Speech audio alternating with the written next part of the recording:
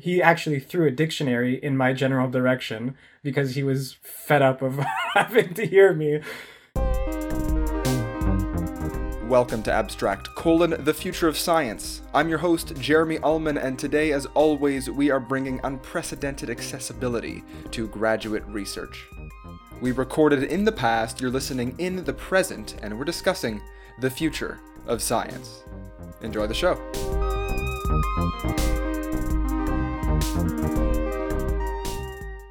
Welcome to a very special episode of Abstract. Today I am joined by my esteemed colleague Brandon Kleitman. Both of us are working towards a Master's of Education in Teaching and Learning at McGill University. So today we're going to be talking a bit about goal orientation theory, and Brandon is going to start us off with a bit of background for that. Yeah, hi, Jeremy. It's a pleasure to be here. Thank you. Thank you for joining me. I'm very excited. So like Jeremy was saying, we're going to be talking about goal orientation. And first off, we'd like to bring up the model of the 2x2 model, which I found was super interesting, which essentially is talking about how there's differences between the mastery approach, mastery avoidance, and then a performance approach and a performance avoidance. So essentially defining the differences between how you learn and why you learn. So people who are focused mainly on mastering subject matter rather than getting good grades and performing their best, that's their biggest differences between the two sets of goals. And we find that was extremely interesting to touch on and look into in a more detailed way. Yeah, so these goal orientations kind of come out of this goal foundation, right? So goals themselves are like specific targets that we try and reach. But goal orientations are specifically beliefs about why we actually engage in specific tasks that allow us to reach these goals. We've got mastery and performance, and then within each of the mastery and performance categories, you could either have kind of like a flavor or a behavior that is approach style or avoidance. This actually really reminded me of something similar in psychology, which is operant conditioning. So in operant conditioning, we have reinforcement and punishment, which are kind of like mastery and performance here. And instead of approach and avoidance, we have positive and negative reinforcement and punishment. So this is like what you were getting at with this 2x2 model, where you have two different characteristics paired with two other ones, and we get 4 total outcomes. So let's talk a little bit more about what those 4 outcomes are specifically. For sure. So first off, we'll look at mastery avoidance, which I thought was super interesting. In this article I was reading, they were talking about how people want to work towards not losing their mastery skills. So their beliefs and goal orientations will be that not to really gain more knowledge, but to make sure that they never regress past a certain level that they were already at, versus a mastery approach, which would be more working hard to gain as much knowledge and information as they possibly can, just to be able to say that they're mastering that specific skill or area of expertise. Mm-hmm. Then when you flip over to the performance approach, that's more looking into getting good grades or having your boss be satisfied with what you're doing and not really trying to gain knowledge for your own, more based off of what outcome it brings to you. And then performance avoidance, which is a kind of a nasty area, I think I would say, is you're trying really hard not to do poorly in whatever a test or do poorly in your job or anywhere that you're trying to actually learn, which could often lead to students or people just avoiding the assignment altogether, just in fear of not being able to meet the goals that they set for themselves or others. When we started researching the performance and mastery aspects of goal orientation, which are kind of like the main foundations of it, those were new concepts to me. But they seem highly related to the concept of intrinsic and extrinsic motivation. Mm-hmm. So the way that I was thinking about it is that mastery is kind of embedded in this intrinsic motivation. Right. If you are intrinsically motivated, you're going to want to learn for the sake of having that knowledge or for the sake of not losing that knowledge, if it's an avoidance case. But then the performance side seems a lot more extrinsic. You're trying to impress other people. You're trying to achieve some other end. Yeah. So the actual learning that's happening is just a vehicle to some external achievement, getting a grade, for example. Right. So I really liked how that grounded it, at least for me, in terms of understanding the mastery versus performance, in terms of intrinsic versus extrinsic motivation. I'm curious, Brandon, do you consider yourself more of a intrinsically motivated individual or extrinsically motivated? That's a tough question. I think that I don't have one clear answer. I think that, like most people, depending on the subject matter, or at least depending on what I'm trying to do in life, it's always nice to get the the validation of others, but at the same time, there definitely are quite a few subject areas where I just want to learn because I love learning. It's something that's really interesting to me. It's something that I want to gain as much knowledge as possible without really caring about what other people care or even see that I do. It sounds like a positive way to approach it. I know so far we've kind of colored the performance side with a bit more of a negative connotation, but it doesn't necessarily have to be negative. No, I think there definitely are ways that it is negative in the sense where you have students who are afraid to not meet the goals and criteria of others, which can lead to anxiety and just the stress of school, which is really not the purpose of school, in my opinion. You know, you want to be there to learn, and not everyone's going to do well in every single subject, and that's okay. But if you place that immense stress on doing well and getting those grades that everyone wants to get, it takes away from the enjoyment of actual coming to school and learning and education. Right.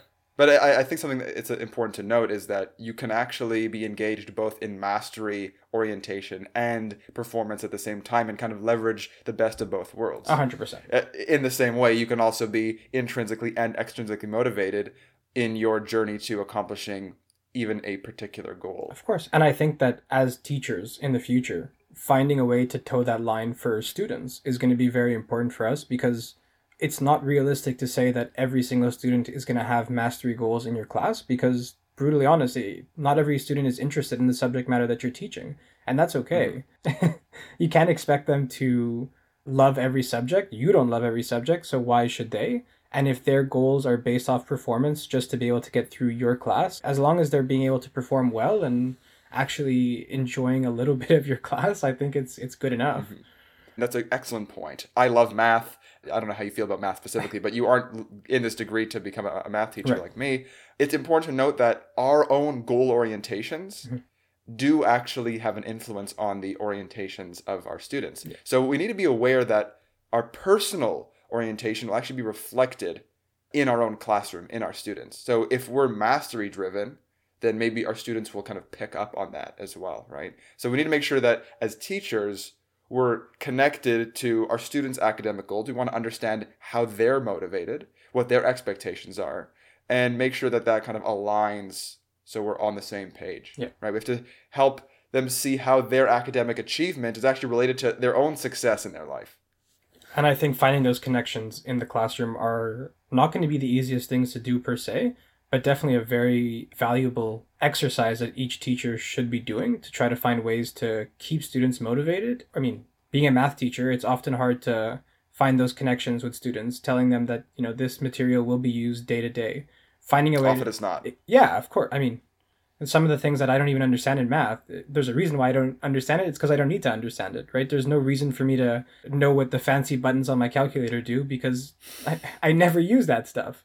You know, in that situation, if I'm in a classroom where that's something that they're teaching me, there's no way that my goal set is going to be based off of mastery skills. It's going to be based off of getting through this and hoping that I have some kind of positive performance out of it, and that's it. For sure. No, but I like this calculator example, because if you're just teaching students how to manipulate buttons on a calculator, what you're not doing is, well, a bunch of things. One is challenging them, right? There's not a whole lot of challenge. You're not really supporting learning or even focusing on learning. And those are all things that create like a positive classroom environment. When I think about a positive classroom environment, it's not an image of a sea of students all punching buttons on their calculator. It looks a lot different than that. Something more collaborative, engaged, and engaging. It's interesting. I had a university class, my last degree, which was based off of like learning how to do basic income calculations and figuring out how to save money and all that. And we had 30-minute videos just telling us which buttons to press on the calculator without actually explaining to us what these buttons were trying to do. So it became a memorization formula rather than actually trying to understand, okay, well, this button is going to help you calculate compound interest.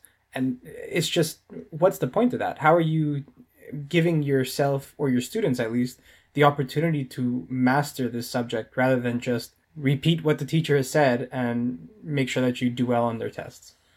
I wouldn't even call that learning. No, it's memorization.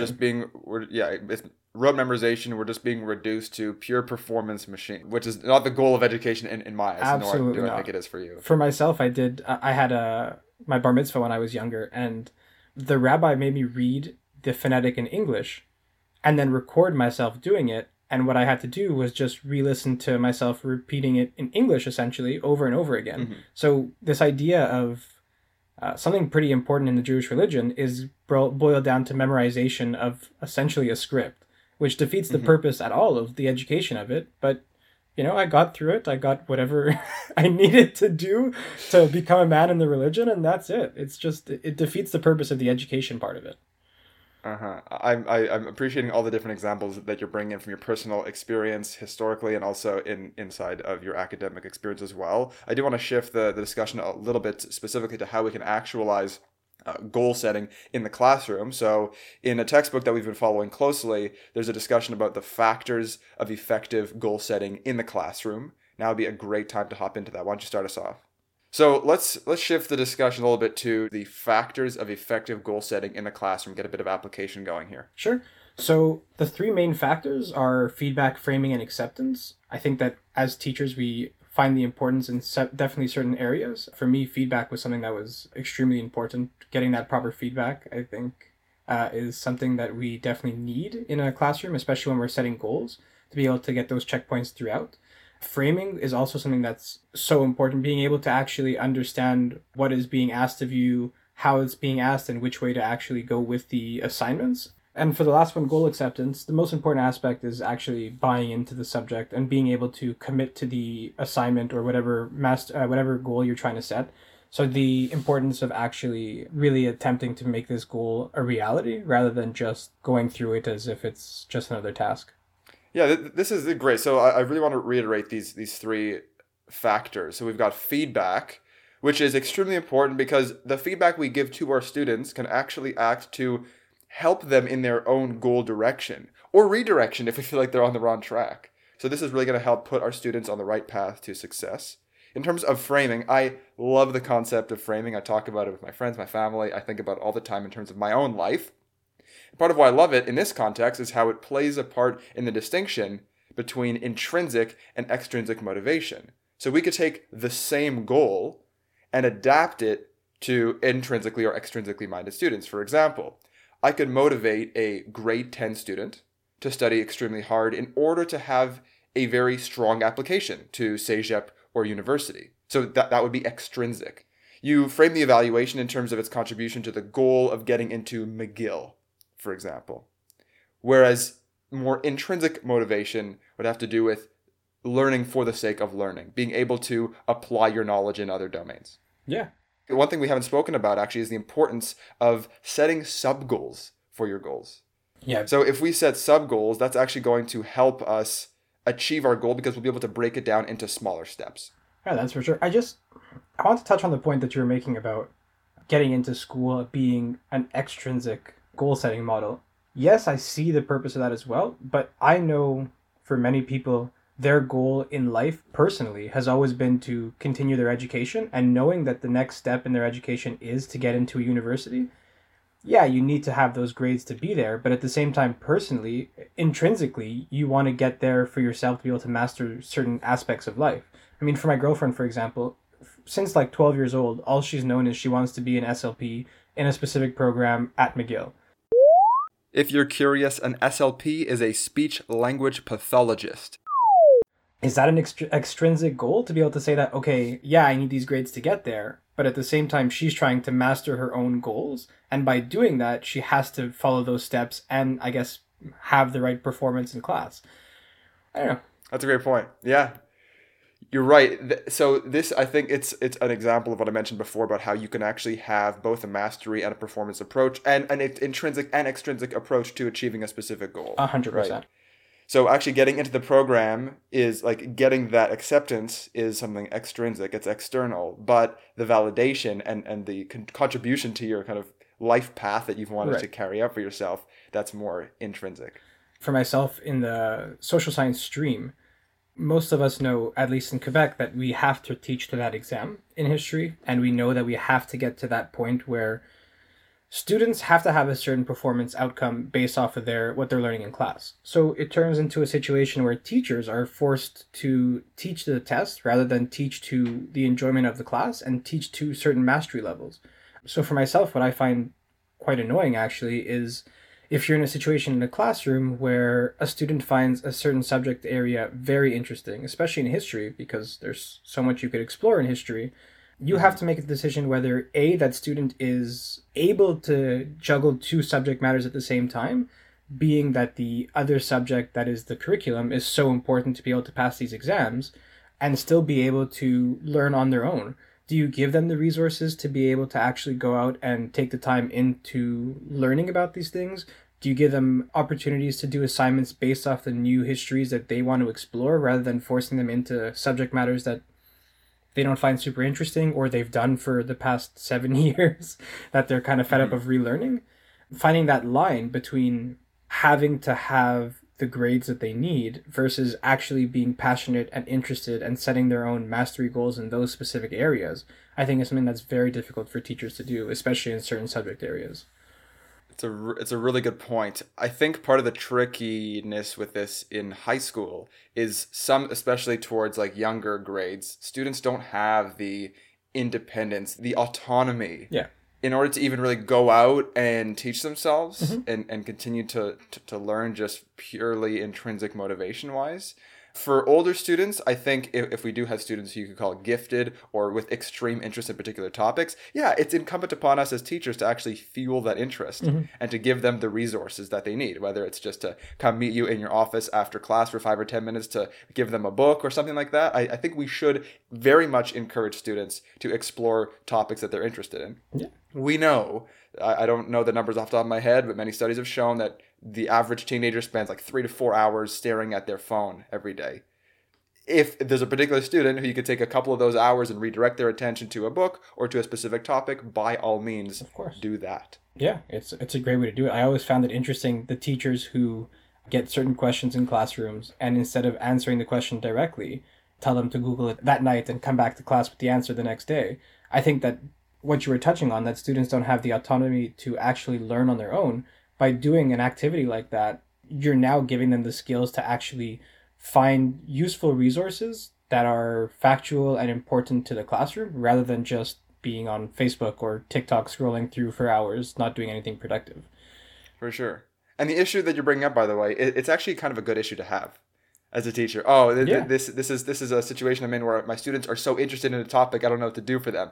The complete opposite issue is where you have what are called work avoidant learners, where you have students who just at all costs, they want to do the minimum amount of effort. They don't want to do the work at all. So I'm actually curious to know what you think about how we as teachers can motivate work avoidant learners, as opposed to taking the students who are already motivated and push them in the right direction. Yeah, that's hard, because I would say that for myself as a high school student, I was someone who was very much a work avoidant person, because I don't think I was challenged enough in high school in most subject areas. There definitely were some subject areas where I felt like I was being challenged, but oftentimes the subjects we didn't go into enough detail. We didn't go into enough complexities of the actual subject matter, which left me kind of almost bored in class. I mean, I remember sometimes in French class, for example, we'd be going over the same verb tenses 1,000 times to the point where I was sitting in the back of the class almost falling asleep.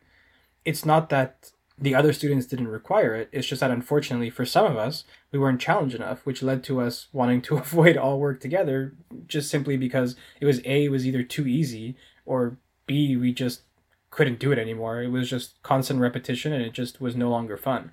I remember actually in Sec 1, we had an essay we had to write, and a teacher overheard me in the back of the class saying, isn't it enough times that we've written an essay? Shouldn't he know how we write by now? To which he responded very negatively, slamming the door and bolting to the back of the classroom. He actually threw a dictionary in my general direction because he was fed up of having to hear me. Oh my goodness. Yeah. It was an interesting, but I mean, that's kind of the reality that I was living in. kept rewriting the same subject area over and over and over again, to the point where I was just avoiding all work together because I was bored. I couldn't find the way to do it. So finding ways to challenge those students and finding ways to actually keep them engaged in the classroom by allowing them to explore other areas is a great way of finding a way to do it. Now, on the other side, students who are avoiding work because it's too challenging and they can't actually wrap their head around it, so they're deciding, well, if I don't try, at least I won't fail. That's definitely a difficult way to do it. I think giving them more resources and finding ways to explain to them that your grade does not matter as much as you think it does, or at least as much as your parents think it does. Giving them reassurance that you will do well in this class as long as you put in the effort and actually attempt to do the work. I think that's something that's going to be very important to find a way to get through those work avoidance students.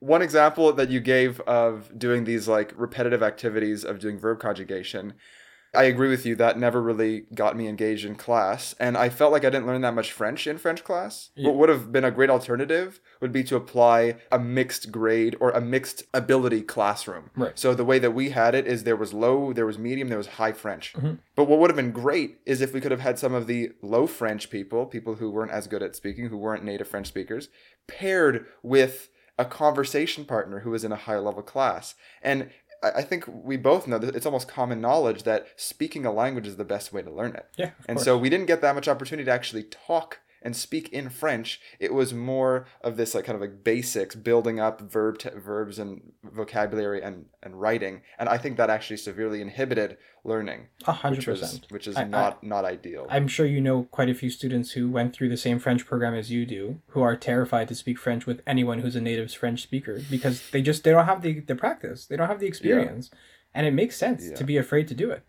Yeah. So one thing that I do want to bring up here as well in terms of dealing with work avoidant learners, like high school students, which is the population that we're going to be working with, they're at a time in their life where like socializing is the most important thing to them for many of these students, especially towards the later grades. It's huge. And so I think shifting the focus to maybe like social goals might be the answer here. Like we can encourage and help students to connect with and associate with other academically minded and otherwise motivated peers, and that can then potentially have a positive influence on them. So if we can actually guide our students towards the right social groups, that might have these positive effects. Yeah. This could be through like engagement in a sports team or even just with family members. I think it's really important to actually have teenagers engaged and embedded in the larger community.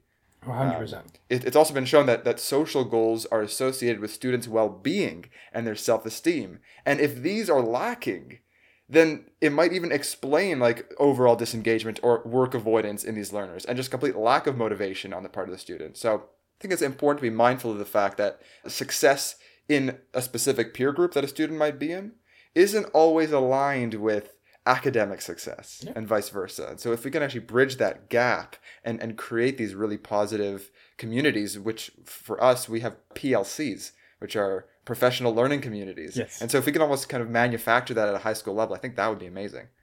Yeah, I think more than just being able to grow your social group and being able to grow your social skills, I think it's a skill that transfers great after high school, really. Being able to transfer that skill of working in a group. I mean, education, it's really, you still continue to learn after high school. And I think that a lot of people forget that, whether they know that they're learning or they don't because they're not in a classroom setting. I think often people forget that you could learn just about anywhere. Being able to come over or get together and talk about a specific subject area that everyone is learning about is a very valuable tool. And not being afraid to speak the way that you want to speak based off of what you're actually learning. I mean, there's so many students who still have that fear of speaking in large groups or talking at the front of the class. And I mean, a lot of that has to do with social skills, being able to actually express how you're feeling and what you thought about a specific area. If you don't develop those skills at a younger age, of course, it's going to be difficult to do later on as well. So being able to, like you were saying, link those groups of social students to be able to come together and find ways to communicate is a very important way of actually keeping them motivated and interested in subject areas. I think one of the biggest takeaways for me today is realizing how complex the goal orientation environment, how complex the learning environment actually is. We have the teacher, we have the school environment, we have students, we have their peers, we have the actual course material, and all of these things come together. We've got parents and sports teams, etc. And this all kind of comes together. It can be very overwhelming and hard to even see which of these factors contribute most or which ones contribute less. But I think it's important that we've touched on all of these different aspects that surround goal setting, goal orientation, and the like. So thank you so much, Brandon, for joining me today. It's been great discussing these topics. Extremely fascinating. What I do want to do is all the resources that we've used in order to prepare for this discussion today, those are going to go in the show notes. We're going to integrate those resources to make this even more engaging for the listeners. Perfect. So thank you once more for being here, Brandon. Much appreciated. Thank you so much for having me. It was a pleasure to be here. Amazing. Okay, have an awesome rest of your day. Thank you, listeners, for being here. Have an awesome rest of your day, and take care. Thanks for listening. If you liked what you heard, you can check us out at AbstractCast on Instagram. If you have any feedback, please feel free to leave a comment on the post for the current or any previous episode that you might have listened to. Or if you're a graduate student and you would like to be on the podcast yourself, you can drop us a line at abstractcast@gmail.com. This podcast will be released weekly on Sundays and is also available on Spotify, Apple Podcasts, and pretty much everywhere else you're going to find podcasts. So feel free to check us out around the internet. Until then, take it easy.